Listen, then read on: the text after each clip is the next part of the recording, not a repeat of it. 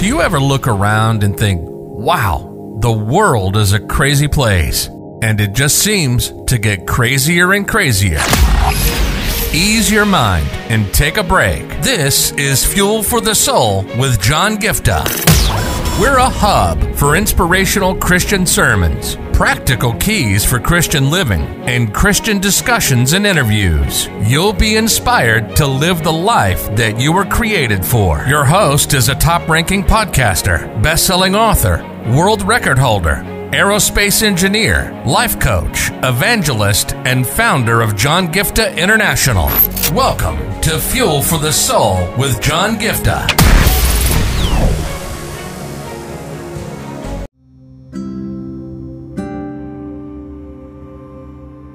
As we're continuing this series on the aspect of discovering our gifts and talents, today I'm going to talk about another important question that a lot of people tend to ask.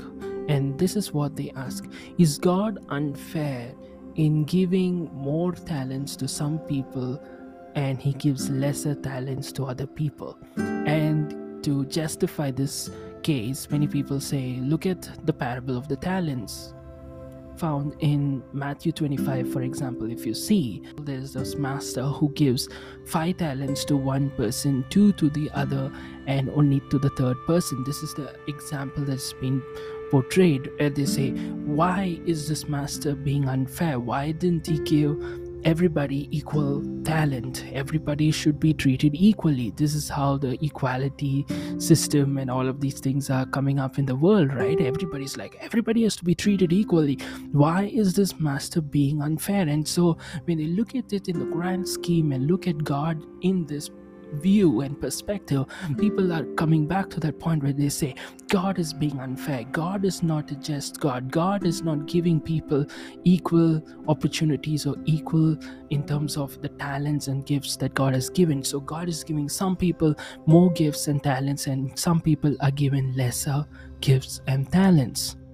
But I want to tell you something very important in today's episode. If you look at Matthew chapter 25, verse 15, there is an important phrase that you should not forget. As much as the phrase is saying that the master is giving 5 talents to one man, 2 to the second man, and gives 1 talent to the third man, it says one important phrase, that each man received according to his ability. If you can take your Bible, I want you to underline this, because this is the most important point here, that the master is not being unfair. The master is not showing partiality.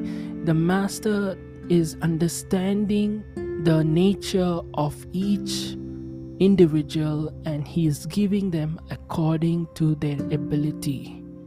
Now imagine in school system, okay, if you want to give a high school students portions to a kindergarten student, it's going to be stupidity, right? It's going to be stupidity. Why? Because you know for sure that a kindergarten student will not be able to cope up with the expectations of a high school student. They cannot learn the things that a high school student can learn. They don't have that. They have to go with their own pace, right? So what do? The education system goes like that. For a kindergarten student, they start from the basics. They start with the alphabets, then they go with simple words, then they go with sentences, and so on and so forth. And then when they go to high school, they study complex theories and mathematics and algebra or calculus and whatnot comes around. So what I wanted to say is, imagine taking algebra or calculus and teaching it to a kindergarten student. It's senseless, right? It's senseless. Why? Because they're still not able or have the capability to grasp such complex thing.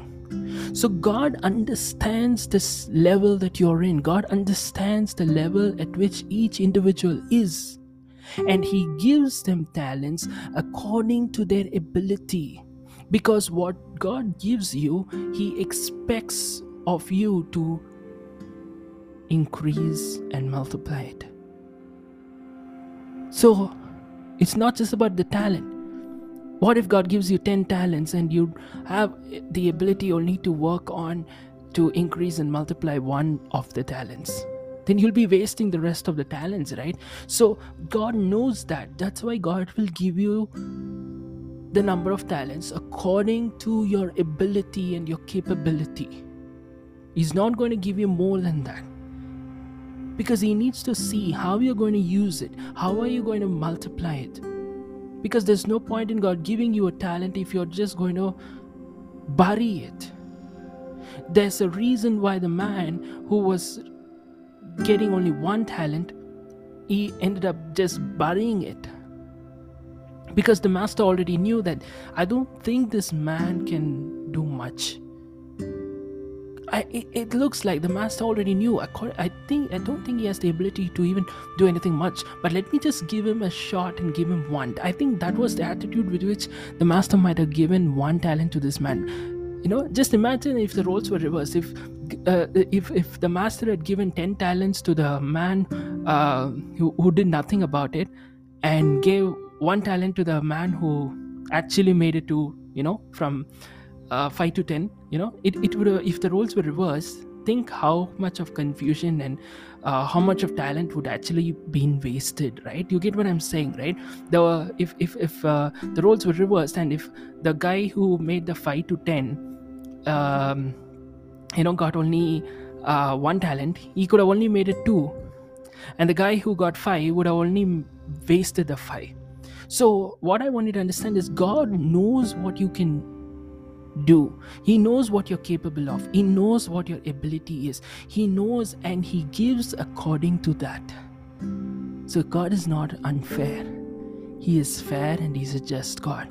He knows what you're able to do, which also comes down to the other aspect. You need to remember that if God has given you 2 talents, that means that God knows that you're capable of using the 2 talents. It doesn't mean that, oh, I have choice whether I can use only one talent or I'll use both talents. No, if God has given you 2, that means He knows that you can handle 2. He knows that you are capable and you have the ability to utilize the 2 talents. So today, I want you to understand that every talent that you've been given is because God knows you can handle it. It's given because God knows you have the ability and the capability, and according to that is what He gives. He's not unfair. He's not God playing politics or a game of partiality. No. He knows what you're capable of, and according to that He is given. Alright, so we'll catch up next time in another segment about discovering our gifts. See you. Bye. You've been listening to Fuel for the Soul with John Giftah. We hope you were blessed and inspired to live the life that God has for you. Make sure to subscribe to the John Giftah YouTube channel for regular uploads of sermons, skits, interviews, and more. Follow John Giftah on Instagram for regular inspirational posts. And don't forget to check out the best-selling books written by John Giftah, Who Am I?, which will help you understand your identity, and the latest #1 bestseller, Unveil Your Purpose, helping you discover your purpose and to start walking in it. Make sure to leave a rating and review, and be sure to share it with your friends and loved ones. If you'd like to donate, you can find the PayPal link in the description. And if you'd like to invite John Giftah to speak at your event or to get more details, go to the website at www.johngiftah.com. See you on the next episode of The Fuel for the Soul with John Giftah. God bless you.